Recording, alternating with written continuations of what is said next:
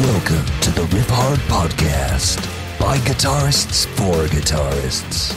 And now your hosts, John Brown and Eyal Levy. Welcome to the Riffhard podcast. I'm John Brown from Riffhard.com and Monuments. My co-host is Eyal Levy, co-founder of URM Academy and guitarist from Darth. Thank you so much for being here. Since the podcast is brand new, let me tell you a little bit about it. We're having real conversations with guitarists who we consider to be the best and most relevant on earth. If you like this podcast and would like us to continue making more, please share our episodes with your friends. Post our episodes on your Facebook and Instagram and tag me, Eyal, and our guest. You spell those tags at Brown Monuments, that's BROWNEMONUMENTS, and Eyal Levy URM Audio, and that's spelt EYALLEVIURMAUDIO. And leave us reviews and 5 stars wherever you can. We especially love iTunes reviews. Once again, thank you so much for listening. We will never charge you for this podcast and will always work as hard as possible to improve the episodes. All we ask in return is a share, post, and a tag. Anyway, let's get on with it. Welcome to another episode of the Riffhard podcast. We've got an incredible guest today, Mr. Wes Hauch, who is one of the best guitar players on earth, in my opinion. He's played with lots of bands you've heard of, including Black Crown Initiate, The Faceless, and Alluvial. Recently, he also was playing shows with Devin Townsend until, that got sidelined by coronavirus. But anyways, Wes is incredible and a super insightful guy. I loved this conversation. I introduce you to Wes Hauch. Welcome to the Riffhard podcast. Greetings. How you doing? Great. Very good. Welcome, Wes. We were just talking about life in the cave. I'm enjoying life in the cave. You? Yeah, if your cave is fortified, you're good. It's a good place to be. Is yours fortified? Yeah, for the most part. I don't know if it's as fortified as Brown's or yours, but I mean, I've got all the stuff that, keeps me happy here. It's kind of cool. Like whenever you get on these video chats with another musician, you get to see their environment and their lighting and stuff like that. Like Brown has a really nice light up keyboard. That's from my addiction to Rocket League. I didn't even notice that you had a really nice light up keyboard that changes colors. Yeah. It's pretty nice. It's because I'm on a PC, you see. That's what it is. They got to make up for how shitty the computer is with like lights that distract you. Hey man, it's doing a good job. I'll tell you that. Yeah, I know. And they distract you even more when they put really cool, fancy lights inside the computer itself. I've also done that as well. Yep. All over there. That's what I'm saying. Yep.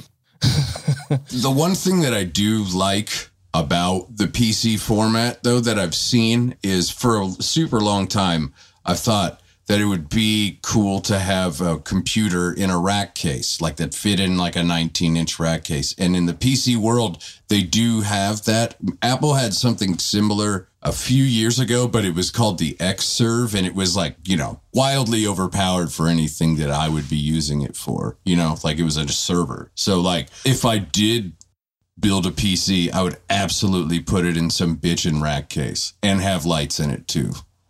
I've had 3 rack mounted PCs before I switched over and never looked back, and they looked really cool. But they did the same thing that PCs always do, which is run great for the first 2 months, and then within 5 months, blue screen all over the place and just crap out and die and not let you do anything. But I don't actually hate PCs. My opinion is if you like to tinker with shit, get a PC. If you just want it to work, get a Mac. That's it. Yeah. It probably blue screened for you from all the porn you watched. That was on my work computer, dude. I have a personal computer upstairs. You got to keep work and personal separate. Yeah, you say that, but you got to entertain yourself when the guitar player's done like 5 million takes and you're bored. In the same room? Yeah, of course. All right, we're not going there. Let's stay away from that. That's a studio practice you can keep to yourself. Thank you. No, it's kind of like cars too. Like, some people want to fuck with every little detail. Some people just want to turn it on and go. I just want to turn it on and go. I drank the Mac Kool-Aid. I'm in their ecosystem for sure. But the only thing is like, I'm a hobbyist engineer at best, but like my needs have sort of grown, you know, and like to get a machine that would be super, I mean, anything close to what Brown has, we're looking at a lot of money. I think Brown was telling me the other day he spec'd something up. Yeah. Brown spec'd something out the other day and he said it was $55,000. That was for the top of the range spec Mac. Yeah. That was for the Mac. yeah. Like for I mean, even on PC, that's still going to be like 20, 30K or something like that. I mean, I just got a new Mac Mini, my streaming rig that I'm on now. URM just got it. It's fully spec'd out. It was $2,800, which I know is more than some people want to spend on a computer, but I think $2,800 for something that works and will work for years, that I don't have to like sit there and tweak every little last component of, and like make sure that the video card is compatible with the audio drivers, and that like my keyboard isn't going to crash Pro Tools and like all that dumb shit. I feel like time is money. It's better for it just to work. But I've watched your videos. Like, you definitely record stuff. It seems to me like, and correct me if I'm wrong, but it seems to me like the priority for you is to just be able to get your ideas down and get it done, rather than sit there and fuck around with it the whole time. Just like any one of you, I started learning how to record, I guess, little over 10 years ago, just out of necessity, because I just wanted to like record songs, and just like everybody else, I had a bunch of stuff that sounded really terrible for a long time. And the whole recording thing, you could say it was a consumer industry when like either of us were growing up. I mean, I'm sure I recorded on a Fostex 4-track and stuff like that, but it wasn't like it is now, where there's a ton of resources for learning how to do it and why things generally sound good or bad and how to use tools. And, you know, of course, with URM and all that other stuff, you can go on some Facebook group and find a fucking 11-year-old kid talking about side chaining. And that shit just wasn't a thing in 1996. You know, it just wasn't, that didn't happen. I've gotten to a point now where, as far as like my mixes for demoing stuff or like making content, I think are good enough to be functional to put out into the world. I'm still a hobbyist when it comes to, you know, the whole recording thing. I've heard hobbyists stuff that sounds way, way worse. Do you think that that's kind of a requirement for a modern guitarist to like have I'd say a passable level of recording ability? I'd say it's been that way for over a decade now. Like, you know what I mean? If you're gonna be a functioning member of some band or, you know, anything that's sort of required of you, yeah, you gotta be able to record pretty well. And nowadays you gotta kind of know what the fuck you're doing with video. Like it's not just being able to play guitar. And I'd say what I do is like kind of a little bit every day, because I don't like when I have a bunch of learning stuff that takes away from time with me, like playing guitar and, you know, keeping my shit on the up with guitar. But yeah, like I do a little bit every day. Watch some video, watch something, and learn how to do something every day, you know, as opposed to, okay, I'm going to spend this whole week learning how to set up a drum mix or something.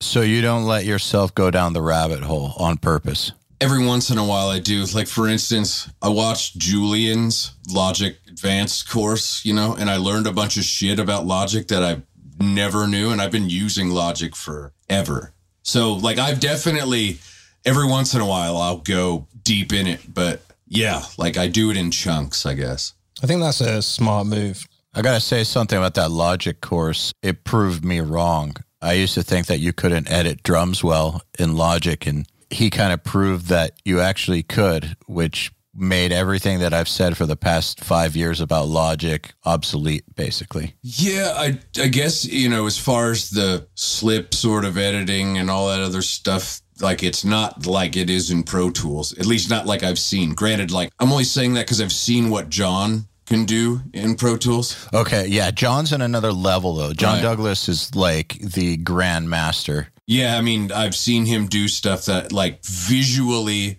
line something up before hearing it. And, you know, I don't think you can do that in Logic. it's not that thing. It's almost sort of like, I love the comping engine in Logic. I also, I love it for writing and demoing stuff. It just kind of lends itself to that. It seems like anyway, like guys like Jeff Dunn and like Drew Folk, those guys are on Cubase. Brown, you're on Cubase too, right? Yeah, I originally started on Cubase, so I just kind of got used to it, and that's kind of why I always stuck with it. I've obviously tried Logic and Pro Tools over the years and just found that for what I need to do, Cubase just kind of fit the bill a little bit better. But also you got to remember that Logic and Cubase only introduced those editing drum features like fairly recently in comparison to Pro Tools AL. So you were probably correct at one point with your statement about Logic. Yeah, I know I was correct at one point. Shit evolves. Exactly. I mean, Pro Tools only just got folder tracks this year, I think. And that's been a feature in Cubase for at least a decade. Yeah, see, the thing is that when I started URM, I was mixing and working with bands all the time. And so I was up on all the DAWs because I was always doing that stuff. But, your focus shifts. I guess it's the same thing like you said about guitar versus recording. You can't let yourself go too far down the recording rabbit hole because you don't want to sacrifice the guitar playing with running URM. It's interesting because I got to know what the DAWs do, but I can't go down the rabbit holes I used to be able to because I have to be running stuff. How many hours do you still play of guitar a day? So, like, especially since this whole thing happened. By the way, it's just for everybody listening well into the future. It's May 27th, 2020, in the middle of COVID. Enter the COVID. I was on a tour that got canceled in March, as a result of everything. And I came home and I've been teaching over Skype for about 6 years. I'm teaching more right now than I have in a long time. So I'd say, like, as far as practicing goes for my own practice, right now with the amount I'm teaching, I get in about 3, maybe 4 hours a day. I'll try to get like 2.5 hours in the morning before I start teaching because I'm usually trying to gather some ideas for guys that I'm teaching. And then when I get done, which is usually like on certain days around like 7 o'clock at night, then I'll go upstairs. I actually have certain spots in the house where I like practice certain things. I know that sounds neurotic, but like in my room. That's really smart. I have an acoustic guitar, and that's where I'm doing that's where I'm working on like triad inversions and stuff like that. And then when I'm on the couch, that's when I practice technique. And then when I'm down here, it's sort of like everything. I guess to answer your question, like 3-4 hours a day myself when I'm teaching this much. But I have a theory that if you want to make big jumps and kind of retain information and then I guess technique, you kind of got to get like 6 to 8 in a day to make a big jump. And especially if you're going to like get ready to go out and play a bunch of music. Yeah, around the 6 hour mark. It's interesting because I know of so many players, they started with the 8 hours a day, till they were like 23, and then gradually went less and less and less. And then it's like an hour a day here and there. And I think that they're mostly focused on maintenance more than anything, but it sounds like you're still obviously trying to sharpen the blades always and keep making jumps. Sharpen the blades. That's the name of a Doth song, isn't it?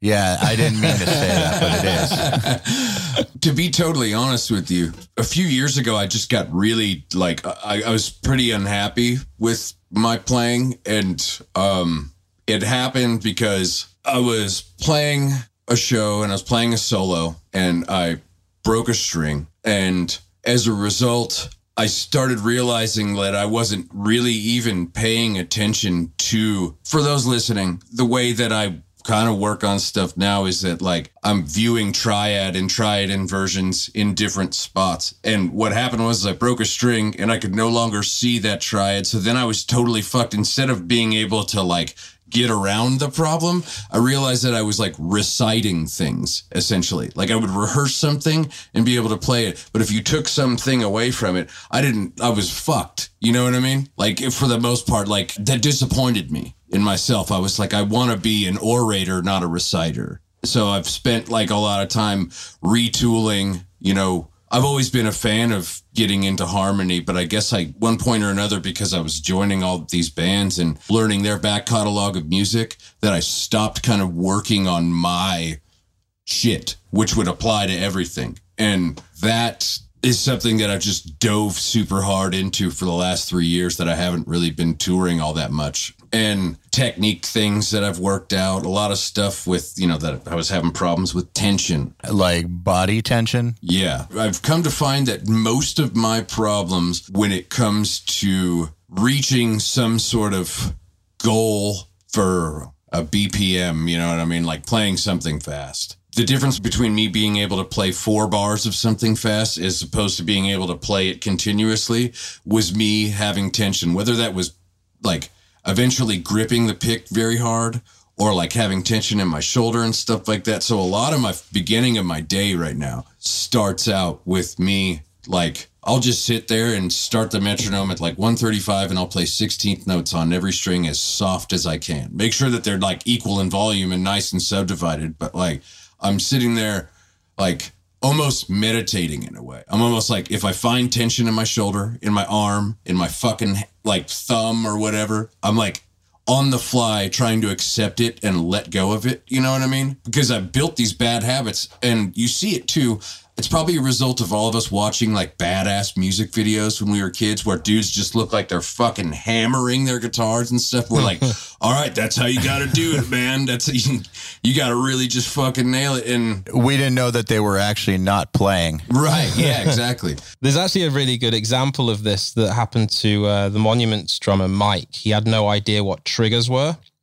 So he was trying to hit his drums as hard as fucking possible and then ended up injuring himself from it. So I think it's like a valuable thing to actually pay attention to tensions. Oh, yeah. Just in any instrument that you play with. On that note, drummers are typically celebrated for being hard hitters. You hear that shit all the time. Oh, man, he fucking hits hard. Like, you hear that when people are, talking about a revered drummer.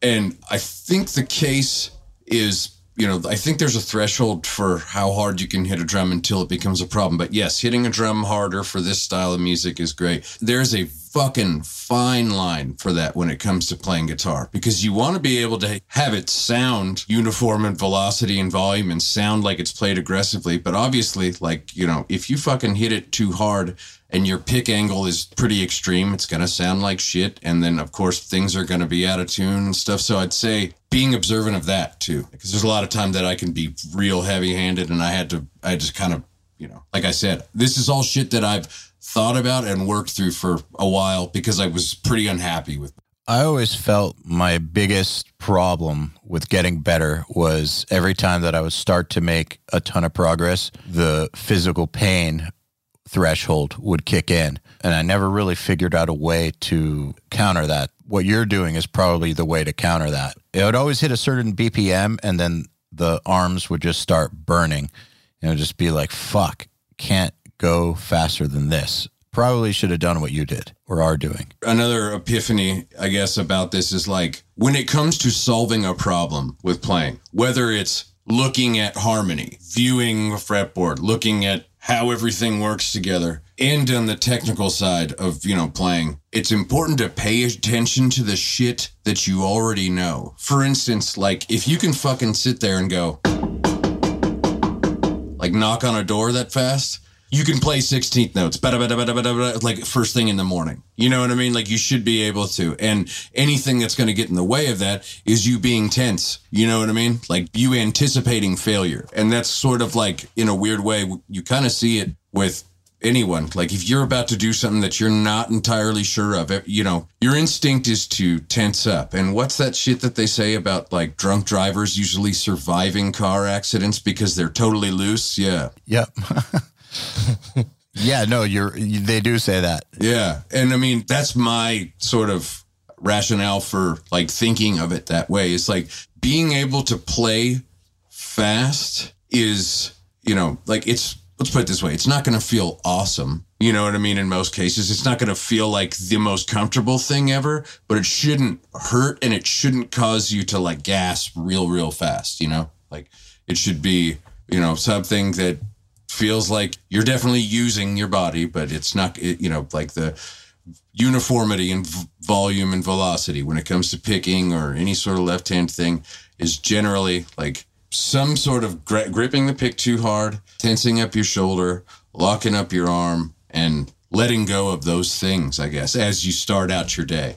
I actually think that some of that stuff is definitely in your head as well. As you were saying before, if you feel like you go into it thinking, I'm going to be tense now whenever I do this part, then automatically you've set yourself up for failure. Mm-hmm. So I think like part of it is also just in your mind, just saying, releasing all of that negativity that you already have towards a part, which I think is a good way to, like how you sit there on your sofa, just playing at 135 beats per minute in a different room, in a different environment is actually a good way to sort of expel all that negativity that you might have as well. Just doing it in different environments. Brown, how do you go about hitting so fucking hard and not hurting yourself? I'm angry. No, I think it's just, again, it's like everyone's built slightly differently, right? Like the way that our muscles are. That's why I kind of never really tell anyone how to hold a pick, because it's so personal. We're all built ever so slightly differently. And the way that I hold a pick might be uncomfortable to someone else. It's like you have to find the point where your muscles are using the least amount of resistance, like how we, when your hands are in the neutral position, how your thumb's behind your second finger and stuff like that. It's just making it so that whatever you're doing, there's no tension there at the point of origin. You hit hard as fuck though. Yeah, but it's still not as hard as I could go because that would take the string out of tune. So it's just finding the point, that very, very fine line that Wes was talking about, where you can hit too hard and you cause too much tension versus hitting it well for you and making sure that it sounds good. That's ultimately the end goal, isn't it? Just because I hit that hard doesn't mean it's, someone else is going to do the same thing. That's just what works for me. That's what I found that worked for me. This is one thing that I mean, you and Brown, you'd probably say this. You'd probably say this too. Like a lot of times, especially with guys that I teach, when they're playing at a tempo that I'm making them play at a tempo that they're maybe unsure of or haven't done before. And I can physically see them start to grip their pick really hard. And like, I think that this is something that we naturally do because we think that gripping the pick harder is going to prevent it from slipping around in our fingers, which is like honestly, it's the opposite of that. The harder that you're gripping the pick, the more like shock you're transferring to it. So it's going to move around more. Whereas like, I try to show guys like, look, like if you're holding a fucking pick that's like 0.88 or greater, you're holding something that you could, like a prisoner could sharpen into a fucking weapon, right? You could kill someone with this pick. So in a sense, it has its own weight and its own inertia. So feel what it's like for that to pass through the string rather than collide with it. And then like from there, you're sort of like it's similar to how a drummer would do a double stroke roll, getting 2 16th notes out of one hand. Obviously we're not doing that with a pick, but like that level of like pressure that you're holding the pick with, like its only function is to pick the string. You're not going to get more tone out of it by squeezing it harder. You're not going to, you know what I mean? Like it's like, so you can, the act of picking at like the ideal velocity for me has gone from being like something where I felt like I had to grip harder to when I feel warm and toasty and I'm playing, like I guess the fastest that I can, I feel like I'm just holding it enough to where it doesn't scoot around between my thumb and my forefinger. I'd completely agree. I think the problem that people think about is that the power is actually coming from their wrist and fingers, when in actuality, it's coming from the forearm all the way up to your shoulder. Yep. And you don't need to press the pick hard. It's one thing that I consistently say to people, just don't press these two fingers together, your thumb and your first finger. The moment that you start doing that, you've created the first element of tension, which you just don't need. It's not required to hit harder. If anything, it's just causing the muscles in your wrist to potentially get RSI and carpal tunnel. That's what it's doing. To use the drummer analogy, I totally agree that some drummers hit too hard. I think more important than hitting hard, it's about consistency and hitting properly. Sounds like that's what you guys are saying too, that it's not about beating the living fuck out of the guitar. It's about hitting it exactly right in a way that you can actually consistently sustain. Yeah, I think it's very odd. There's this video, I'll have to dig it up sometime, but there's this video of Chick Corea. He's just playing, it doesn't look like he's playing like overly hard, but you could tell it's just perfect. You know what I mean? Like his velocity and his uniformity and volume. And he ends up breaking a key somehow, and he's not even hitting it hard. And like, call that like it's a weird. I have this friend we were talking about. It's like, I'm not a Star Wars guy, but like that's what I call the Force. It's like this thing that you can't really put your hand on, because like you could, like a motherfucker could go up and just jump on a piano and not break a key. But if you're just like sitting there and you're just like totally dialed and everything like that, you might just like accidentally break a fucking key, because this force that you're wielding is like, you know, like kind of builds up, and then you know, something fucking breaks because it's too awesome. The awesomeness breaks it. I want to go back to something you said earlier that I thought was interesting. About when you broke the string and it tripped you up. That whole idea of being an orator and not a reciter is not very common in heavy music. Most people in heavy music are all about playing what's written the way it was written, not about being able to, I guess, it's not exactly improvising what you were saying, but being able to completely adjust on the fly like that. That's not really a normal part of the metal vocabulary, I think. So specifically what it was I was playing one of my songs live, and there's a solo that Marty Friedman did on it, and I was playing his solo. And like, I guess if I had broken a string during my solo part, I knew what the chords were. You know what I mean? I was paying attention to the chords were. So if I broke a string during that part, I guess I wouldn't have been as fucked. But during his part, I wasn't really paying attention to what was going on harmonically when I learned it. And when I broke a string, I was on fuck street, because I wasn't like looking at triads, and I wasn't looking at like where everything was in a spot. And I got very disappointed in myself. I was like, this is bullshit. You're like 33 years old and you need to really get your shit together if you want to do this. And like,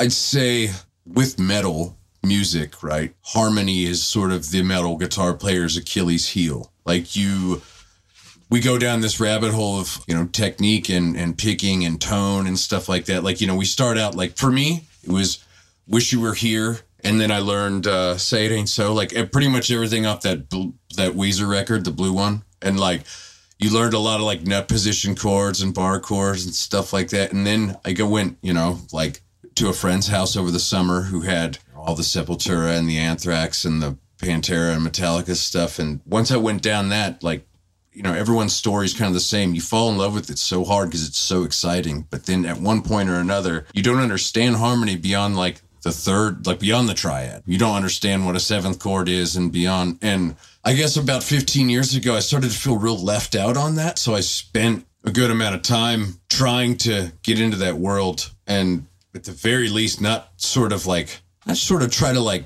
play jazz, you know, with metal, but I guess being able to have a command of harmony. I kind of tell this to students all the time. Theory doesn't really make you write emotionally effective music, right? Like what it does, like life experience, dust on your boots and shit like that is what makes you write emotionally effective music. But having command of theory puts names on sounds so you know how to recall them. Like in the same way that none of us have memories from the ages of 0 to 4 years old, because the way our brain creates memories is with a vocabulary. We didn't have vocabulary. So if I can tell someone, hey, this is, you know, Lydian dominant. This is a dominant chord with a sharp 4 or whatever. And like, once you have a name to call it, then you fucking hear it. And then you're like, you know what I'm saying? Then there's this connection where it becomes part of your bag of tools rather than it being this, oh, that's a mysterious sound. I don't really understand it, you know, and then you can use it. I think that's a good thing, actually, because I actually talk about this to students a lot, because I always sort of explain how theory can get in the way sometimes if you learn it in the wrong context. And I actually think you got the nail on the head there. It's learning the different sounds and applying that to a set of words or a set of sort of, instructions, like how you were saying about, you know, Lydian dominant, and that has a sort of sound to it. And I think that's a big problem in metal, is that a lot of guitar players don't really understand the difference between the sounds of the modes and the sounds of the scales and what's achievable within that sort of sound. Because obviously metal is predominantly minors and Phrygian dominants. I think metal players tend to learn the patterns. Yeah. Patterns of the modes, the patterns of different scales. They'll learn them in positions, but I don't think that they typically go beyond just the physical recreation of those concepts, like not to the point where they actually understand how it all works together and I guess what it represents. Just to extend what Wes said as well, it's like I guess it's interval training in a way. It's like understanding how this note relates to this note within this scale and how that sounds, or a certain chord sequence with this part of the scale and how that would sound over it, or how does this relative scale sound over this part and stuff like that. And I think that's like the theory of understanding that Wes spent so long trying to understand. Is that what you'd say you focused on? Yeah. I think with metal too, I mean, the metal that all three of us were reared on wasn't particularly astute harmonically. Nope. If we're talking about, Metallica and Pantera and Sepultura, like this wasn't. No, it was just cool. It was just cool. That's it. Yeah, it was. Nowadays you have revocation where you're going to we have altered dominant chords and like thrash metal stuff. And then, obviously Tosin and Javier, and everyone's got a lot of hip sounds. And I don't think I think the metal player now is they're trying to chase these sounds, but don't have the legwork, I guess, in the sense to understand harmony in the macro vision. And for me, and the way I teach this most of the time is starting with the triad, and if you kind of look at Wayne Krantz and Jimmy Herring and really anyone who's a real orator, the guys out there who are just bad to the fucking bone, these dudes are all they got their triad game on lock. And I think that you're totally right that generally metal guys are looking at the scale like it's this thing that they can blaze through rather than looking at the mode as a family of chords. Once you start seeing it like that, then it's just a better way to live on guitar, I think, So I have a question about that, because bringing up the style of metal that we were reared on, you're correct. It sometimes wasn't even in a key, really, right? It was just the closest thing to a key was whatever the lowest string was tuned to. And there's still some of that element in metal, but honestly, sometimes that keyless stuff sounds awesome. Like those chromatic riffs and just riffs that make no harmonic sense, but are just badass. You know what I'm talking about? I mean, yeah, totally. How do you balance that with this intense harmonic knowledge? Because sometimes what I've noticed, and just tell me if you've noticed this too, the two don't necessarily always mesh together. Like sometimes you got to throw the proper stuff out the window and just play the fucking sick chromatic keyless riffs. Absolutely. I mean, back to that thing I was saying, I don't think that a command of harmony on its own is going to help you write emotionally effective music. I mean, granted, that's another thing to talk about.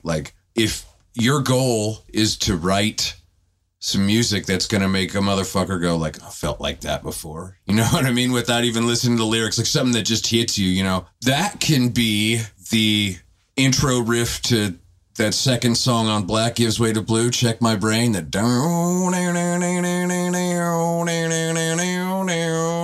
that bendy, Cantrell riff, or yeah, that shit's so cool. It could be that. I mean, it could be something that literally isn't chordal at all. And that's what I'm saying. It's you're totally right in that what I think makes something badass in a lot of cases for someone is that it's emotionally effective. That comes from sonics and I guess conviction. In most cases, I tell people, I guess if I'm writing music, rarely, if ever, have I ever sat down and been I'm going to, try to write something in this type of chord quality or whatever. It usually starts with some sort of something, and then I've used theory on the back end to sort of figure out what it was. Yeah, I think that's the most effective way. And the first thing is always, it's oh, wow, this sounds cool, and it's kind of, it's making me feel something. I think that's kind of how I would write as well. Get a sequence of a couple of notes, and it kind of gives me a backbone or a rough idea of where it could go in terms of the theory. Like, it gives you sort of certain informations about the scale or the mode that you could be in, rather than letting the mode at the beginning define where you have to go. Because I think that sort of puts you into a toxic box, so to speak, for a lot of people anyway. Well, for me, it did anyway. I can tell you my Berkeley experience, that's what I noticed with so many players. It's one of the reasons I wanted to get out of there was I felt like they were taking the harmonic stuff, all the theory stuff, all the stuff that they were learning as the starting point rather than just a communication method or a vocabulary, really. They weren't starting from that place that we're talking about of, yeah, this shit sounds cool. They were starting from a place of, let's try writing something in this key with this type of chordal quality to it, which never really made good music. There's a merit for sure to like immersing yourself in music academia, for sure. There's some shit that you will get from that. But I mean, I guess it's like, what's that whole Carl Sagan thing, is that like science would be incomplete without religion and vice versa or whatever, It's like, I guess the music side, the academia side of music would be incomplete without life experience to employ it. Well, without the art side. Right. So speaking of marriage of two elements, you mentioned that you kind of like lead guitar as an ornament as opposed to like a fully integrated piece of music. Can you talk a little bit about how the interplay of lead and rhythm work in your mind? Obviously, I love lead guitar, man. The format that I enjoy it most in is like the 3.5 minute to 4.5 minute, like action-packed song, and there's lead guitar for 30 to 45 seconds. And of course, the application of it in full-on instrumental music is different, right? Like, it certainly calls for more lead guitar. But as far as, at least for me, like if there's going to be 2 or 3 solos that are going to take up, 2 minutes of time, I better be writing a song that's as good as fucking Bohemian Rhapsody. Like it's got to be that good. Otherwise, it's an ornament. It's sort of like a song within a song. At least that's what I try to do with a solo. Like it's got to be like purposeful. It's got to serve the song, right? Yeah. Yeah. The best solos are like little contained pieces of music, I think, like Hotel California, Bohemian Rhapsody. Like I much prefer those types of solos over just some dude fucking showing us how fast he is. I mean, I love the fast shit too, man. It's killer. I think it's cool if it makes sense musically. Yeah. I mean, and I would bet $100 that over probably 2/3 of the world's population could sing you the fucking Bohemian Rhapsody solo. Like, I bet you there's some kid in China that could sing you the Bohemian Rhapsody solo. That's, I guess, the goal is, right? Yeah, having a song within a song. And, like, again, I want to make it clear that instrumental music, like, the function is different, right? You know what I mean? It's acting more as a voice. It's got to be a feature set, But, like, in the band format, I guess, the fronted band format, it's got to be an ornament. Where does the extreme technique then fall? If that's kind of like your ideal, a solo like that some kid in China could just sing, where does the focus on that intense technique fall into that vision? Because, like, for instance, you could be a Matt Bellamy from Muse, who's not the most technical player, but his solos are fucking awesome too, but he's not, obviously he didn't go down the technical rabbit hole. Like, where does that fit in for you artistically? Technique is speech therapy. That's what I tell everyone that I teach to. So, like, when I say this right now, when I use this as an example, I'm not making fun of anyone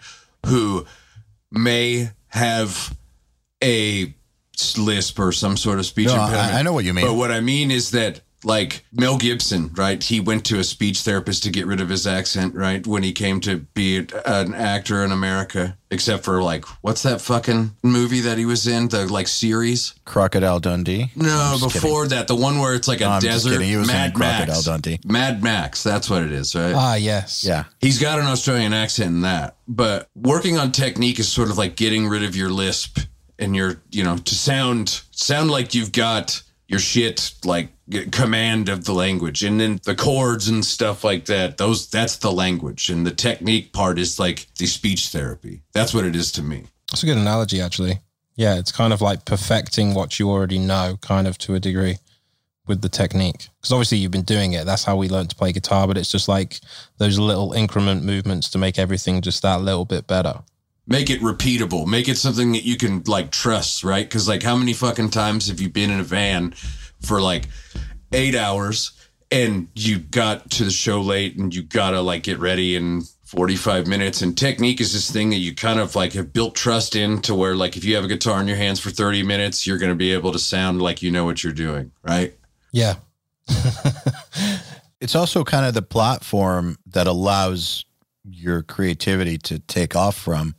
If you're worried or unable to really get what's in your head out through your hands, it's just going to be a detriment. You're not going to be able to fulfill any artistic potential without just having it be doable, easily doable, like from where you think it and then you can just do it. Yeah. It's weird because like there's so much great information about it now. When all three of us were growing up, there were no shortage of crappy, glossy page guitar magazines that told us to like do this exercise and then, you know, everything else is going to be great. But like there was no like follow through on the quality control of the exercise or how something was going to be done. So like the finer points, I recommend anyone who's like super wants to sort of take a look at their alternate picking stuff to check out the Troy Grady shit.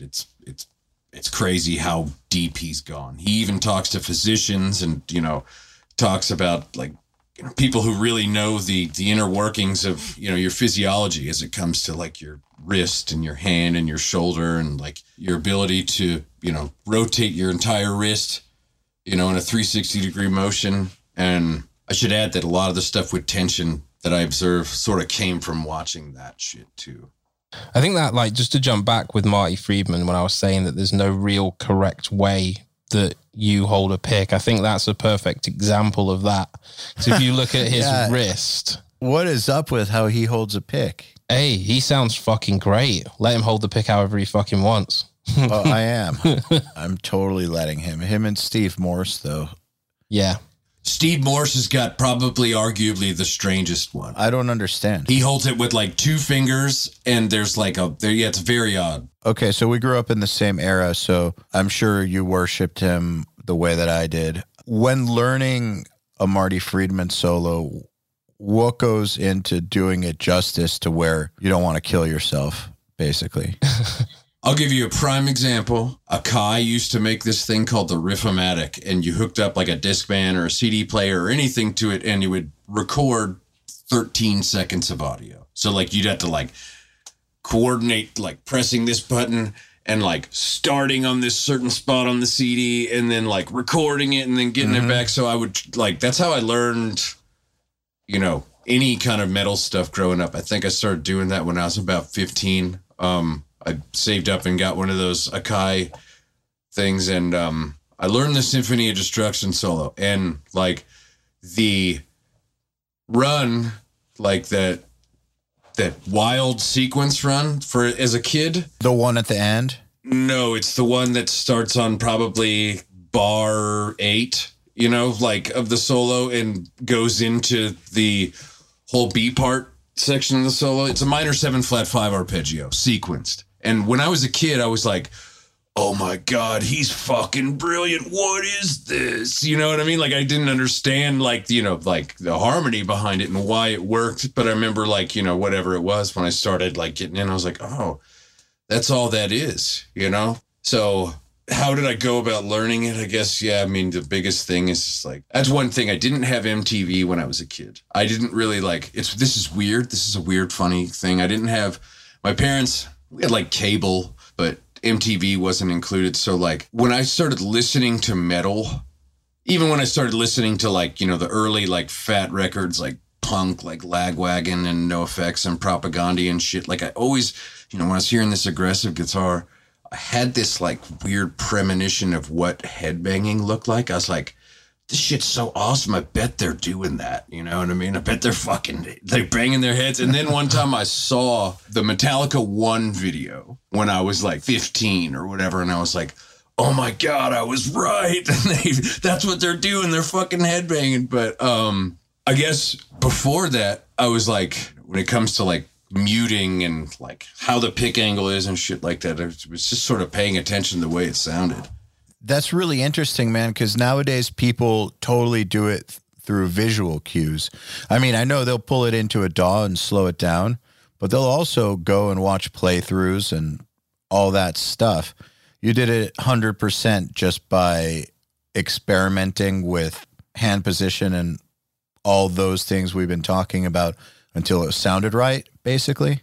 Well, I had a really great teacher, like the first 2-3 years I was playing guitar. Great teacher, Rich Severson. He's like a dad, like another dad to me. But like when I got into metal, he was like, dude, I don't really know anything about this. And he handed me Troy Stetna's Speed Mechanics for lead guitar. I don't know if you know about that book. Yeah, I did that one.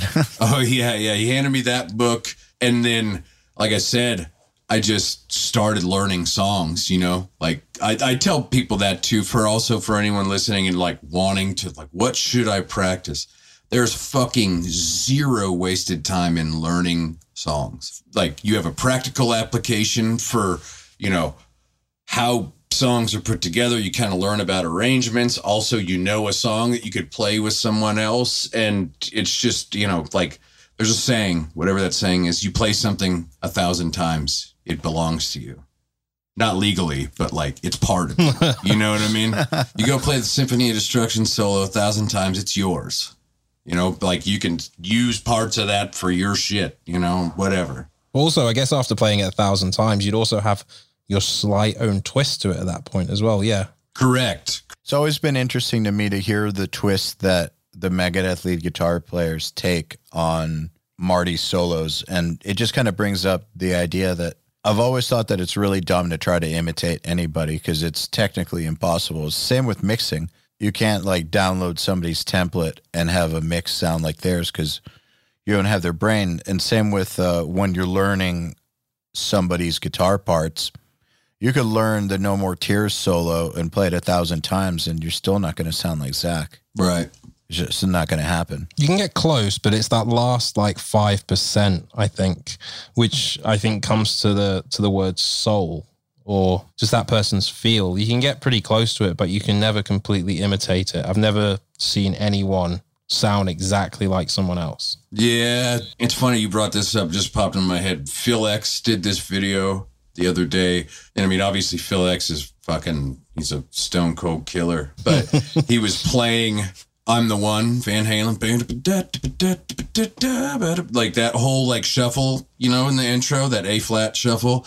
And he was like, dude, I've been playing this my whole life and I can't nail Eddie's feel on that shuffle.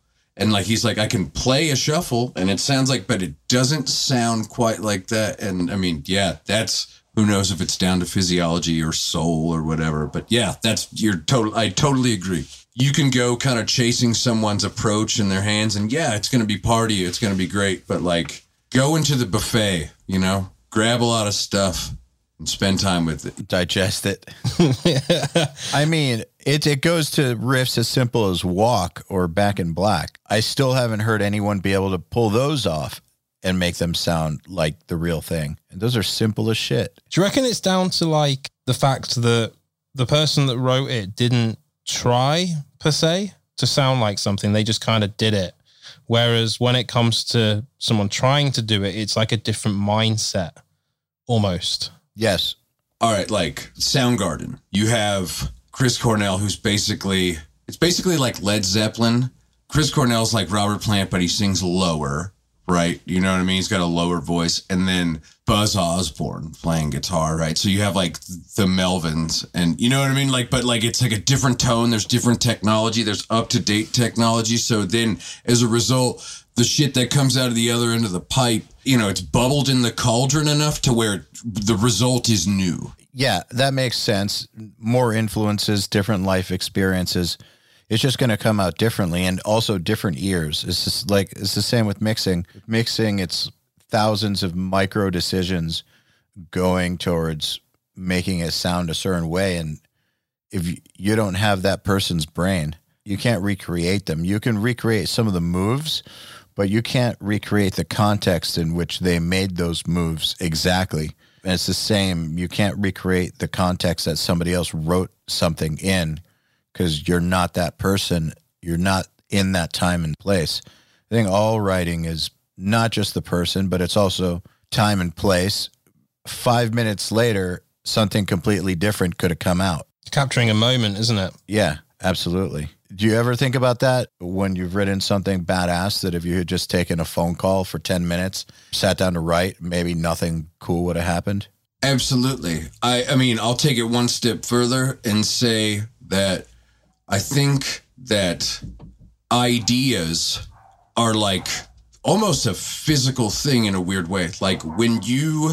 All right, let's put it this way. And let me preface this by saying that I don't look at myself as some prolific writer. I've written some songs in my life. I don't think that, like, I'm not trying to say that I've written the most important songs in the world. But what I will say is that whenever I've written something that I thought was like, whoa, or it's something that a lot of other people enjoy, I feel very little ownership over that idea because I feel like in the moment, all I was a conduit for this other idea. I feel like I had the right disposition in the moment to get an idea. And then like I had a guitar in my hands or whatever. Or like I got the idea when I was walking around with my kids at fucking Universal. And then I got on a guitar later and like I was a conduit because I had the right attitude for it at the time. And I know that sounds like I'm trying to make guitar and music more existential than it needs to be, but that's definitely how I feel. I feel exactly the same way when I write music as well. I've also found that the stuff that comes out naturally where I don't have to force it, I definitely have that feeling towards, because I think we as guitar players often think that if something comes out good in the first instance and we haven't spent any time on it, that it's automatically crap. It usually is. Yeah, no, it's not. Like, for example, like on the last record, Vanta, I wrote that in one sitting in 6 hours. And at the end of that sitting, I thought it was crap. Come back to it a few days later, it's one of my favorite songs on the last record. So I actually think that writing music is often down to time, place, mindset, and then also what Wes just said as well. Like you're a conduit for something that's sort of floating around the air and you just so happen to be at the right point in time when it comes out. So speaking of writing, can you talk a little bit about your process? Do you have a set process or is it just like you're playing guitar and then the idea appears out of the ether and you run with it? Or do you sit down to actually write? How does that work? So I do sort of have a process now. In the past, what I would do is I would like literally spend half a day trying to record some riff because I wanted, like my ego got in the way of like me wanting it to be perfect. And eventually what would happen was like I would burn out and like, the vibe would escape me and I'd never get anything done. And then I had this hard drive that was full of like half or quarter done ideas. And what I do now is like, for better or for worse, if it's something that like I have an idea that's not technically totally under my hands yet, you know what I mean? I'll get it in there. Even if it doesn't sound, like if it sounds like 70%, I get it in there and then I keep arranging the song. And then, 30 minutes or an hour and a half later, I have this 4 minutes of music that I can kind of whittle down and like, then I can judge it once it's a whole thing, you know what I mean? Rather than be like, oh fuck, you know what I mean? My pick angle wasn't great on that riff. Let me go and record it another 700 times, And, yeah. And then another thing which is weird is that when I feel like technically, like really solid, like my chops are really sharp, rarely does that line up with me being in the mood to write? It's a bummer. It's a bummer that it is that way because like when I was talking to a friend about this the other day who's definitely written a lot of songs that are super, like he's like a bigger songs. And he was like, yeah, dude, every time that I write, my chops go to shit. And I was like, yeah, it's such a weird thing. So I guess in some way it's this constant battle of being able to like, the tradition of metal is to sort of hunker down and ration technique for a few years and come up with something that's, explosive and exciting, you know what I mean? Like marrying that with it being like a cool idea. And rarely do those two things align for me, but I'm working on it. I actually see that. The thing that I would always do is, since you can't predict when an idea is going to come, I'd always just sit down to get better at guitar. And some days, no ideas would happen, and those would just be practice days. And then sometimes you'd start practicing, and then 30 minutes into it, the light bulb turns on. At that point, I would just ditch practicing and start writing and play that out if it took a day or 2 days or a week. And then once the well was dry, just go back to practicing. That would work for me. But what I noticed was the reason that I would do that was because I've not followed through on so many cool ideas that happened while practicing that started to bum me out. Like, you're practicing some technique, and then out of nowhere, this really badass thing happens. And then I'll be like, got to keep practicing. And only like down the road did I realize that I probably wasted a bunch of cool songs or didn't follow through on a bunch of cool songs that could have been. Yeah, I feel you. Brown, go ahead. I know you're about to say something too. Basically, Wes then was talking about the songwriting versus, technique and practicing spectrum, which I see as like a two-way thing. At one side, you've got songwriting, and one at the other side, you've got technique. And we can really see this when it comes to the level of guitar players. Like, let's take, for example, the band Oasis. I wouldn't say that they were necessarily the most technical guitar players, but damn, they could write a song. And then on the other side of it, you have the guys that are exceptionally good at technique, but then a lot of their music doesn't do anything to me emotionally. And I think that there's this point in the middle where the overlap happens. And we see a lot of guitar players in the middle there. Like, for me, John Petrucci's definitely in there, where his technique is impeccable, but he can also write great songs. It's one of those things that sometimes it works and sometimes that it doesn't, like focusing on technique, but you still have to let it reside a little bit to allow the song to come out, almost like how you're saying your chops when you do write songs aren't at their best. And I think that goes with the territory, because I've seen that quite a lot. Yeah. It's also an issue of focus, right?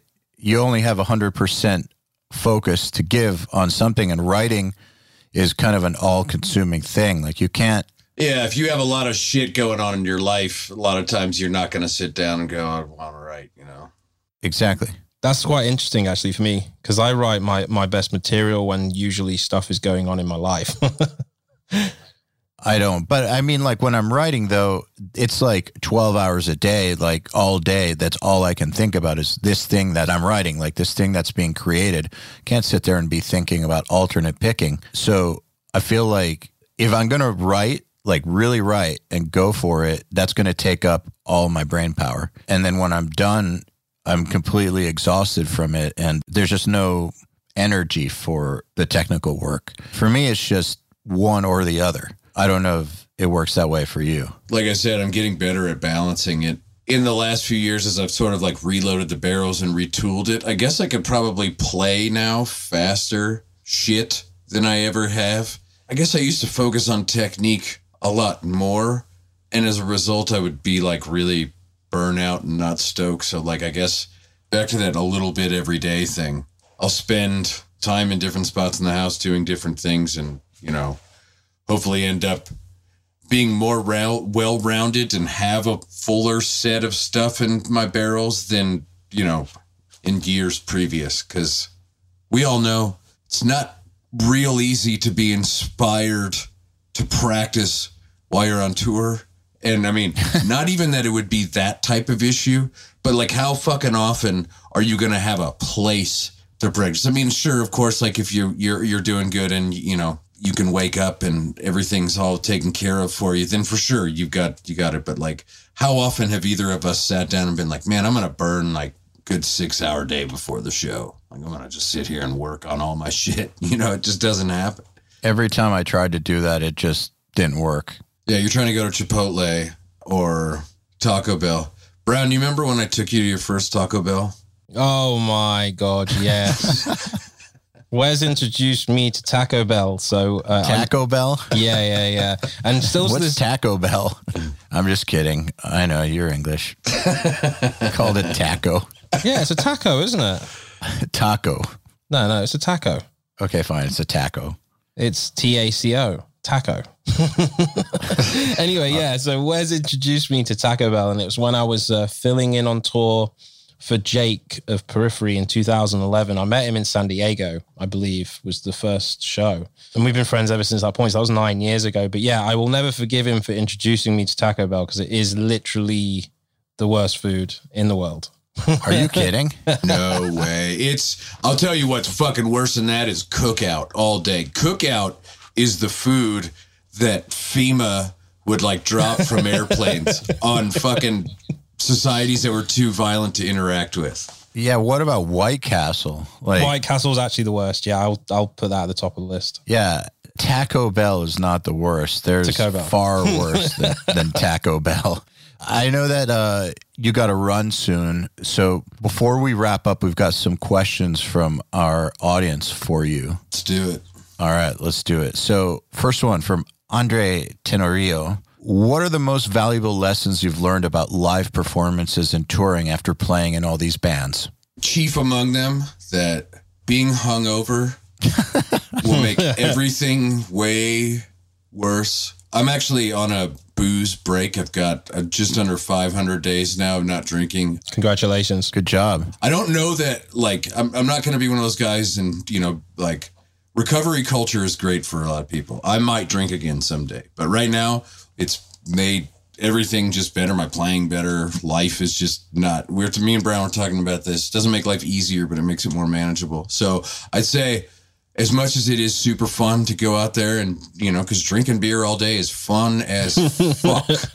So, you know what I mean? Try to hang back on that. Also, you know, if you're playing someone else's music, like your goal, like, you know, like recently, this year alone, I've learned 27 songs and performed them live. I learned like 11 of Devin songs. I played with Thy Art Is Murder off and on, like whenever Sean's needs a vacation, I was filling in from them. So like learn songs and, you know, try to play it in a way that, you know, like you're representing it with the most respect that you can, because I mean, like those bands have fans for a reason. And as far as the live performance aspect, you know, and getting better, it's one of the things I enjoy most about touring is getting better as a performer and playing, and, you know, identify tension. Always be aware of the tension, because, like, you know, that's what changes everything. Is you're out there in front of people and you're nervous and you're like, oh fuck, and you tense up and you're like, why does this suck? And it's because you're nervous and you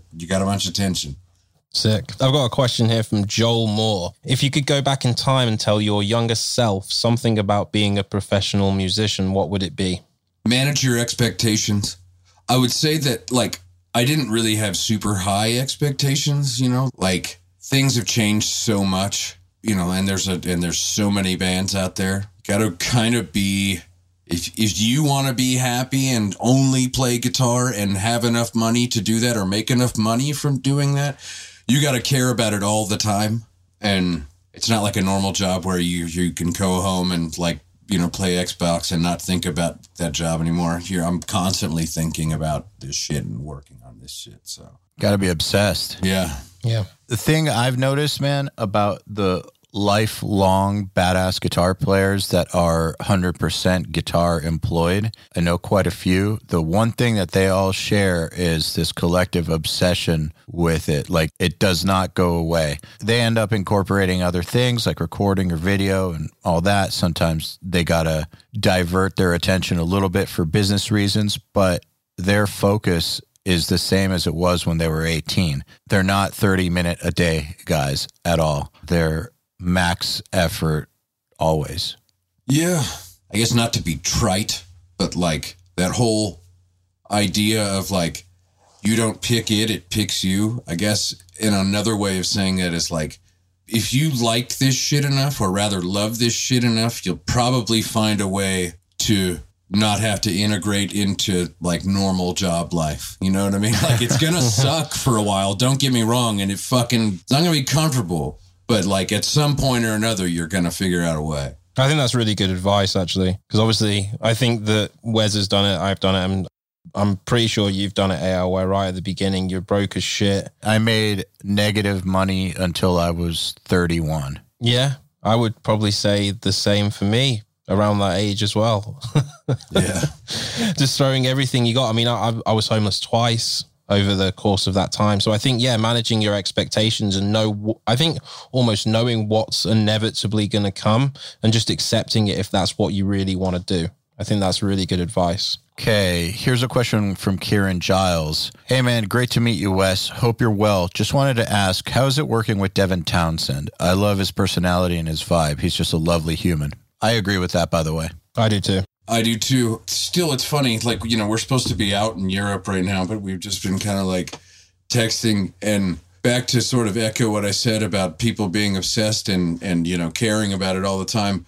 That guy is, you know, been at this for so long. He's put out like 32 records, and like right now, that guy is making music every single day, you know, and like drinking coffee until he feels like he's about to vomit, and then going and eating and then making more music.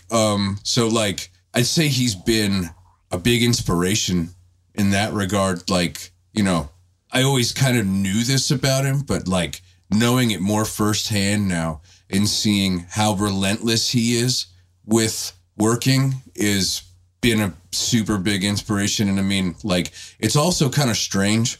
The first time I saw Strapping Young Lad was at the House of Blues in Hollywood. Rest in peace. I loved that place. But it was Super Joint Ritual, Strapping Young Lad, and Full Blown Chaos. And it was right as the self-titled record came out. So they were playing Aftermath and all this shit. And then I saw him in 2005 on Sounds of the Underground playing like Love, all this stuff off of Alien. And then this January, I was fucking playing all those songs on stage with Devin. I saw him, you know, play when I was like, you know, 20, 21 years old. And I was like, wow. Talk about one of those things that like you couldn't even make up. That was one of them. But yeah, it was great. Devin's great. Everything you've heard about him is true. He's great. He's an amazing human being. We got to tour with him in 2014. Phenomenal. Everything. And it's quite funny when he's one of those people where, you know, we were talking about something good comes when you don't necessarily want to focus on it as hard as you can. And I think that for him is singing, because I remember he said to me that the only reason that he learned to sing is because he didn't want to have to deal with a singer. Yeah.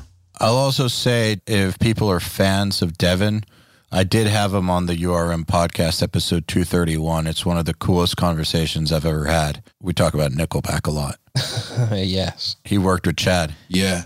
I was going to say straight up, dude, it's become this colloquial, like, fun thing to shit on Nickelback, but like, you know, for what they are, for their purpose, they write excellent radio rock songs, and they have the best sounding records of like the last fucking 20 years. And I think, like, straight up, I think it's like one of those things where it's like people, especially newcomers to the whole joke, don't even know what they're hating on. I'm just kind of like, well, like, yeah, I don't own a Nickelback record, but it's not like fucking terrible or anything like that. You know what I mean? It's radio rock songs. Like, and those mixes are the gold standard. Yeah, Randy Staub, right? Isn't it Randy Staub who does those? Well, he did some of the earlier huge sounding ones for sure. The guitar tone is just insane on those records. Fucking huge, fucking crazy. It's rectifiers as far as I know. That's what I've heard. One of the hardest amps to get sounding good through a mic. Oh, speaking of that, like, to be honest with you, if you guys want to keep going for a little bit longer, I could geek out about amps if you want. Are you a modeler dude, or are you using real shit? I'd say it's come back around for me. So for the most part, I guess everyone I played with, well, majority of the people I've played with for the last 10 years or so have been the whole, you know, in-ears direct thing. And naturally, you know, in most cases, the most efficient way to do that is with a modeler. So I got into the amp and load box thing a few years back and started getting into miking cabs and started to really love that. And then being a Kemper owner has paired nicely with engineering guitar tones and kind of keeping this, you know, library of guitar sounds that I've gotten that are great. And I know Brown doesn't really like the Kemper. I'm going to get him a Kemper one day and like send him some stuff I've made,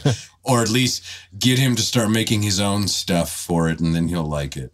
Kemper's great. What's wrong with you, Brown? I don't think he's tried anything that was like, I mean, when you get the stock Kemper stuff, it's not, as far as the high gain stuff goes, it's not very exciting. I can actually explain this in vivid detail for you. Okay. This is the reason why I hate it anyway. So we recorded the last album at a studio called Treehouse Studio, which is owned by Carl Bone, who I believe has been on URM. Yes, he's fantastic. He is. Anyway, so his engineer is called Jim Pinder. And when we started, we brought 12 or so amps with us. And he's like, why don't we just use the Kemper? And so he turned on his Kemper. We tried a bunch of it. And I was like, So then we set up loads of amps. And then he was so convinced that we wouldn't be able to tell the difference between the real amp sound and the Kemper that had modeled our real amp sound. So then he goes and models the amp sound that we got. And both myself and Ollie were able to instantly tell which one was the real amp and which one was the Kemper when we played through it. Well, you guys are freaks because I've done that test on like at least 25 people and they never guessed right. The reason what it was for me is the dynamics. It was the way that the dynamics felt on the Kemper. Obviously, we do loads of that scratching stuff. It felt like the Kemper was on 127 at all the times. It didn't have that squishiness. The valve thing, that's kind of what it was. That's the only thing that I would have been able to tell off, though, because tonally it was identical, but it's the way that it felt for me, and that's how it always is in everything in my life, really. How does it feel? But the Line 6 stuff does get it right. It's weird. With the Line 6 stuff, you just have to cut 5 kilohertz by a little bit, and it actually, well, especially the Pod XT, which I still have, which I've owned for 13 years, there's just something about it. I don't know. They got something really right about it. I can't put my finger on it. It's a sample. When you profile something, it's probably like a, 800 millisecond sample of the sound. And it's not going to behave like an amp. Like if you roll your volume knob down, and you're trying to be like Andy Timmons, it's not really going to do that very well. But I've found it to just, with all of the modeler stuff, every one of them, they're all solutions, right? They're all just, exactly. It's a solution. So like you just got to find whatever solution feels best to you. And the Kemper's been that for me. It's a solution or an option, I think. I'd say it's a solution because, for the most part, I'll say being an amp guy is, at least in a live application, is like a spoil that bands who play on big stages enjoy these days, right? Whereas like bands like mine, you got to get on and you've got like a 10-minute changeover and you got to get the fuck off afterwards. And you want to be a polite support act. So you got to, if you can have one box that you've got tempo specific delays in and like an array of sounds that you could recall real quick and there's not a ton of cabling and stuff, then that's why it's a solution. So yeah, it's a great solution, but I still have to take an amp to a gig. I'm going to start doing that, yeah. I wish Doth toured in the modern era because we used to take those refrigerator racks with like 2 heads inside of them and then rack gear and then multiple cabinets per guitar player. And it's just like we quit right at about the time that modelers were becoming a thing. And on the last tour we did, I took an Axe Effects with a set of in-ears and wow, it was really nice to be able to bring my entire rig on the plane with me. That was like revolutionary, and to just set it up on stage and plug one thing in and good to go. That's unbelievable. No, I feel you. Like as far as Europe goes, if you're a new band, you're going to kind of eat shit for the first 4 or 5 times you go to Europe. You're going to lose money. So like, I'm going to try to make it as cheap as I can. I'm probably going to fucking do it with a Kemper every time. But for the States, I'm going out with amps. And I guess to circle back to your question, here right now, I've got Omega Obsidian, which is like sort of a flagship model for this company called Omega Amps, Mike Smith. And he also makes cabinets. They were predominantly known for making guitar enclosures for a while, but they've gone into the amp foray. And I'd say it's my favorite all-around high-gain amp. It's 2.5 channels. The clean on it is spectacular. You could play like Wes Montgomery songs on it. It's like a full frequency clean, whereas like, most time when you get a high gain amp, it's a pretty narrow, utilitarian clean channel. But this one's great. Man, both the dirty channels are great. The effects loop's great. And been a big fan of the boogie stuff for 5 years now or so. And I've gotten into I don't know if early 90s are actually considered vintage now. I might be, but like, I think, you know. I mean, dude, if the 70s stuff was considered vintage in the 90s. The 90s are vintage now? Yeah, okay, cool. I would say so. So I have a 92 Revision F rectifier. I've been trying to find one for a very long time now. I kind of just discovered a few years ago that a rectifier with a good boost in front of it is sort of like, that's the metal guitar sound that I've been looking for a while. The boogie stuff is, you know, it's like straight up, you know, without a boost. The boogie stuff is kind of, you know, it's big, it's really saturated and unfocused. You know, it's a complex kind of big fat gain sound. But when you boost it, I feel like as a result of it being that way pre-boost, it gives me a bigger option for carving out something new with it. Whereas if I were to take the newer style, kind of tighter and more hyped amps, they're already sort of decided upon. So, I mean, like, if you boost it, it's just kind of, in most cases, I'll say, going to get a little more narrow. And, you know, it'll throw some teeth on it, but it's not going to sound anywhere near as big. Like, this Revision F is like a bully of amps. And I got it from Mark Tremonti. We kind of became, like, guitar friends a few years ago, and I went to his place, and he has a fucking menagerie of sick amps. Like, some of the sickest shit you've ever seen. He has, like... Yeah, I've been to his house. It's ridiculous.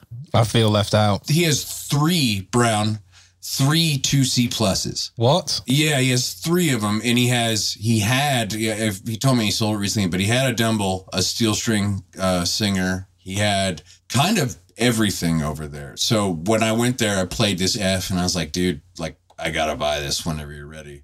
So I got it, and then I got the Rev G rectifier from him too, and that's gonna be my live amp. It's perfect for what I want. And for the people who kind of say that the cleans on the old Rectos are shitty or whatever, I mean, it's definitely not like a Fender Twin or something like that. Yeah, it's not a Fender Bassman, but it's also not that shitty either. I'm just going to be... It's definitely better than the 5150 rhythm channel, isn't it? For sure.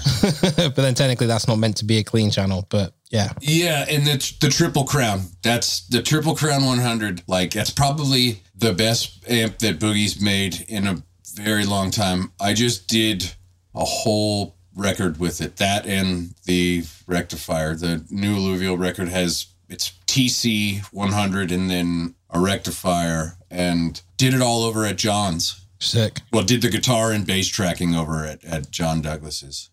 So speaking of amps, I'm just curious, your take, how much of the tone is in the hands? How much of it is in the guitar? How much of it is in the pickups? How much of it is in the amps? I think that the bridge, the gauge of strings, and the pickup are your front lines. That's the front line of everything. Then once you start getting into scale length and like wood choice and construction, that's the line after that. Well, I mean, I should say the hands are the front lines and all this other shit's after that. But like in this order. And then the amp is like, I'd say, really specific to how someone plays, which is why any one of us have a favorite amp and cab. For instance, I spent a good amount of time with the Mesa JP2C, the John Petrucci amp. Yep. It's a cool amp, but like I couldn't get anywhere with it that superseded the ability for me to plug straight into a rectifier and like have it sound exactly the way I wanted to. And then I've seen like videos of obviously him, JP, making it sound incredible. And then there's a video I've seen of Yari from Winter Sun making it sound incredible. So like, yeah, I mean, the amp is almost like what party are you going to, you know? I love your analogies, man. What party are you going to? The reason I'm curious, man, is because I definitely think that hands are the front line. We actually put out a guitar course at URM called Ultimate Guitar Production, where we basically proved it. I mean, it goes super deep into all of those choices, but at the end of the day, if you don't have hands that work, none of that other stuff matters. And what bums me out is I feel like a lot of guitar players who want to play guitar, they want to get good, they get distracted by gear. They spend way too much time on gear and thinking about that stuff rather than burning with their hands, basically. Yeah, especially for playing a high gain, in a high gain situation. The hand thing is not just the touch, right? It's not just the tip of your finger on the string and everything like that. It's a whole bunch of stuff that's dampening strings. It's the amount of pressure that you're applying, right? When you palm mute, it's the angle of your pick. There's like all of us would probably say that a pick material and thickness, and I guess the point on it is like maybe the gnarliest EQ tool that you got, you know what I mean, with guitar? Fuck yeah, absolutely. You want to know what's so funny, man? When we put out Ultimate Guitar Production, we had a section on picks, like a 15-minute long pick shootout. Some of the people who bought it were arguing with us. They were like, I've been playing with this one pick for 15 years, and that's my tone, and you can't tell me to play any different kind of pick. And it's like, dude, do you want to like know how to get different tones and find the best thing for what you're playing or not? What the hell is wrong with you? Every single guitar player I know that's any good, any single producer I know who's any good at recording guitars knows that you got to have an assortment of picks, and that every pick sounds completely different and has a completely different application. You can't just use one kind of pick always. I mean, unless you're a freak. I actually just use one type of pick all the time. Yeah, like I said, unless you're a freak. And there's only one reason that I use. And let me just remind people that freaks are like a tiny, tiny percentage of the population. So you shouldn't assume that you're a freak. Like for me, it's not necessarily about how my pick sounds. It's just the one that I find the most comfortable, which then comes into, I just need to probably spend some time trying another one. Well, I'll put it this way. I was like, for a very long time, and this has probably been to my, I'd say almost with certainty that it's been to my detriment for a while. I was a jazz 3 guy, like starting out. I went to Charlie Daniels Music in Fresno, California, and found a jazz 3, the green one. And I was like, this is awesome. And then like, this is another sort of misnomer, I think, sort of a crappy piece of information that we all got from those glossy page, crappy guitar magazines, is that you're supposed to hold your pick and just have a tiny bit sticking out. What I just discovered later on in life is that, especially for any sort of two-way pick slanting thing or crossing strings, like, that's the worst fucking advice ever. Because if you're changing this way, your thumb, and you have no pick sticking out, like, 2 things are going to happen. Like, your thumb is going to hit it, and also every piece of meat that you have that's dampening other strings needs to lift up, because you're so choked up on the pick that, like, your whole contact point for dampening's coming up. Like, so I have gone to the bigger, like, Ultex T3 shape, which is, like, kind of like a normal size, like Stevie Ray Vaughan pick, but it's got a, like, kind of a jazz tip on it, and that's been probably my favorite pick. The 90s and the 73s, those are my favorite ones. So obviously you've got your preference, but if you were in the studio with someone that really knew their shit and they were like, here, could you try this riff with this? Would you be like, nah, fuck you? No, I'd try it. Okay. I mean, I've got a ton of different, like, dude, I'm a junkie. Like, at any given time, I might have 30 fucking picks on my desk. Yeah. Case in point. Look, I think obviously every guitar player is going to have a preference, but I think that if you're a good guitar player and a producer hands you a pick, even if you're not comfortable with it, all you got to do is play the riff for 10 minutes and you'll be comfortable with it. Yeah. Yeah, I mean, yeah, it's kind of recalibrating. Yeah. It's just finding the nuances, isn't it? Like anything, like when you pick up a different guitar, there's some slight differences that you have to make adjustments for, like where's the best place to mute, where's this and that. And it's the same thing with amps. And yeah, it's just about working it out. And with experience over the years, that just kind of comes with a little bit of experimentation and understanding that. I mean, it's the same with drummers, man. Recording drummers, sometimes they come in with like pencil sticks. They just sound weak, and you make them play heavier sticks, but that's going to require some adjustment, especially if they play really fast or hard or something like that. They're going to have to work up to it. So give them an hour to get used to it. I mean, some dudes are going to just be able to adjust immediately, but not everybody will. They just got to recalibrate, and then you're all the better for it. Exactly. that said, I think this is probably a good place to let you go do your thing, Wes. Well, it was a pleasure hanging out with you guys. Likewise. Thank you. Pleasure hanging out with you too as well, man. It's been a long time. We covered a lot of stuff, and I guess let me know whenever you guys want to do this again. We can sit here and do this whole Edward Snowden thing from our caves. Would love to have you back on. All right, guys. Have a great day, and I'll talk to you next time. Well, that was a cool episode. Wes is cool, and I can't believe that he lives in my city, and I didn't even know that. It just goes to show what a hermit I am. Social recluse you are.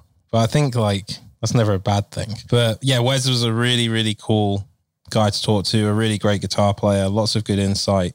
Yeah, I'm going to admit, I wasn't too familiar with his guitar playing before this. I mean, I was familiar with the fact that he's awesome, and everybody I know considers him to be like top tier. But before this podcast, I decided to learn about him, obviously, so that I knew who I was talking to. And I got to say that I agree. The dude is fucking phenomenal. It's quite funny that, like, he was saying that a few years ago he was really unhappy with his playing, and then it's like he was phenomenal then. So what's he like now? But this is why he's phenomenal. I have a theory, because I remember talking to Jeff Loomis once when he was like 40 or 42 or something, and he was telling me that he doesn't think he's that good, and that's why he's taking lessons. I was like, Jeff Loomis is taking lessons. That's probably why he's good. Well, incredible is because he doesn't think he's that good, and he keeps trying to get better. And I think all the dudes that I know who are that good, they don't believe their own hype generally. Like, I mean, they're proud of their accomplishments, but they're looking at how they can get better always. And they know that there's another level out there. They're always wanting to learn. Like, if you think about it, that's what life is about. It's always the consistent want to learn. So if you ever feel like that you're the master of something, then that's your ego getting in the way of what's actually entirely possible. Ego prison, because the moment you start thinking like that is the moment you stop improving. Exactly. I know quite a few people who have done that. I think that's the kiss of death. I know that a lot of people on the outside will look at super accomplished people and say, you should just be happy with that. Why don't you just stop? Like, anybody would be happy with that. But they didn't get to where they are by being satisfied. They actually got to where they are by being unsatisfied and by continuing to push it. Another thing he was talking about that was interesting to me was the physical stuff, because honestly, that's what prevented me from going further on guitar. I just always, like I said, I always felt like there was a physical ceiling, and that ceiling was pain.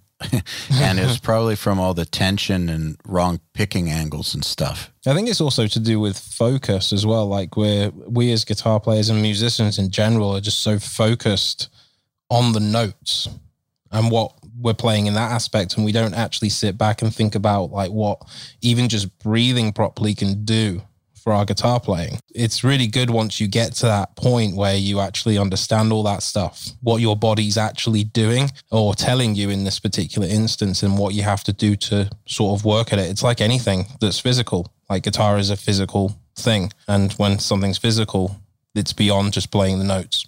Absolutely. How often do you cover that in Riffhard? It's covered in the Tech Vault. I talk about it all the time in my one-on-ones. I talk about it in Q&As all the time as well. I mean, I think that at any point when, as a guitar player, when it comes to a hard section, we have this unique ability just to hold our breath because we're trying to concentrate.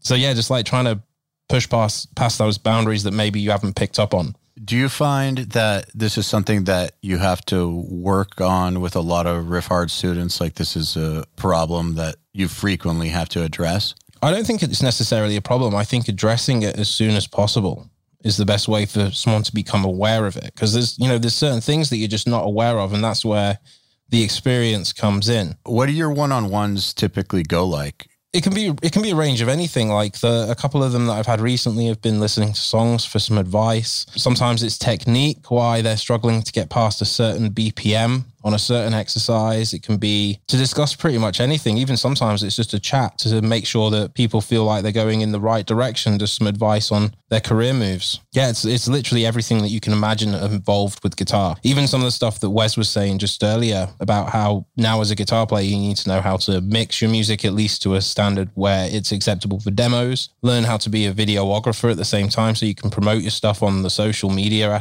aspect side of it. Yeah, so it's just go into all those details basically. How does a Riffhard member go about booking one of those with you? If you just go on the site, I open it up on usually the first Monday of the month. There's an allocated amount of slots and yeah, first come, first serve. But it's just included with the membership. It's completely included. Yeah, you get to talk to me for 20 to 30 minutes. We get to shoot it basically. And obviously, you know, first time that people do it, generally they're quite shy.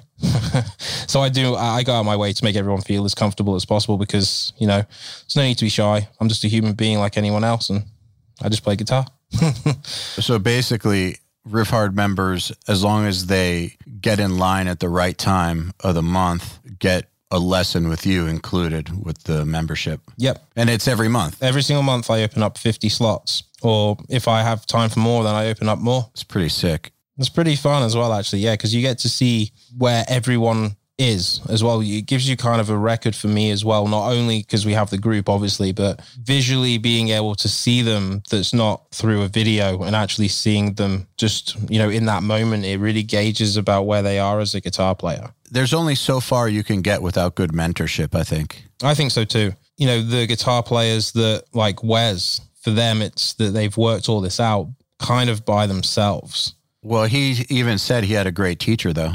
He did for the first 3 or 4 years, but past that point, it's all been working out by going through different, I guess, almost formulas and trying different things to see what works for him. Getting pointed in the right direction, I think, is a really good way for people to make faster progress because you're not working a lot of that stuff out. Someone's already kind of done it for you, which in this case is me.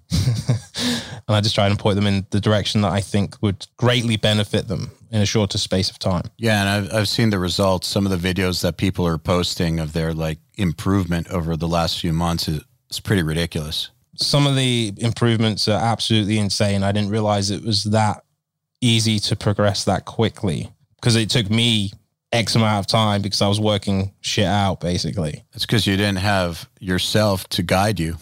Yeah, I wish I had my future self to tell my past self what to do. Yeah, story of life. Well, dude, it's been awesome. I'm looking forward to our next episode. Yeah, I am too. Awesome, man. Talk to you then. Talk to you then as well, man. Thanks for listening to the Riffhard Podcast. We'll see you next week.